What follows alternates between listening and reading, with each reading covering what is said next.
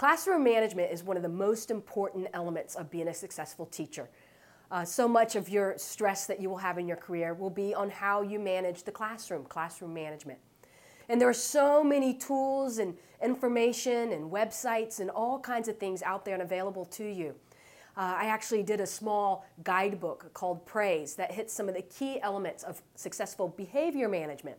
But I want to hit one of my favorite and one of the ones I think are the most important, because if I can tell you what successful classroom management is in one sentence, it would be this. It is finding the balance of being well-liked and well-respected. Throughout your career, you're going to tilt on that balance. Picture your novice teacher coming straight out of college into the field, excited about teaching. Where do you think that they tend to err? They tend to err on being too liked. They dress like the students, they act like the students, they talk like the students. They err on wanting to be liked, wanting to be loved. And they often slip on being well respected.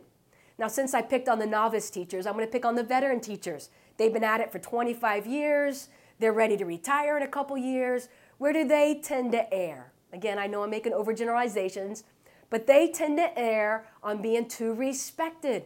They don't care about the new trends. I've been doing it this way for 15 years and it works just fine. Sit down. I don't care what you did this weekend. Do your work. They care less about being liked. But a good teacher that has solid classroom management is always concerned about both. They want to be liked and respected.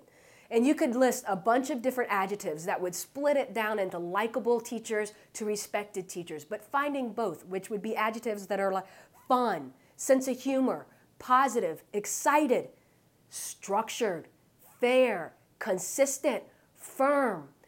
All of those adjectives are what makes a strong teacher.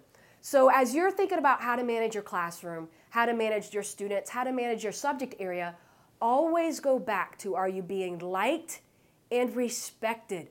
What adjectives are students using to describe you as a teacher? When you catch them in the hallway talking to their friends, do they say, oh, you have her, she's fun, but she's easy too? Or do they say, ooh, he's scary? What is it they're saying, and where do you need to work? And one reason classroom management is such a challenging situation for us is that we're changing. Sometimes we're liked, sometimes we're respected.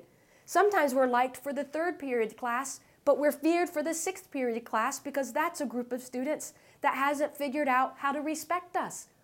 So you always need to go back to, what do I need to do to be both likable and respected? And this is, when I talk about that acronym PRAISE, being a proactive teacher. A proactive teacher is both liked and respected.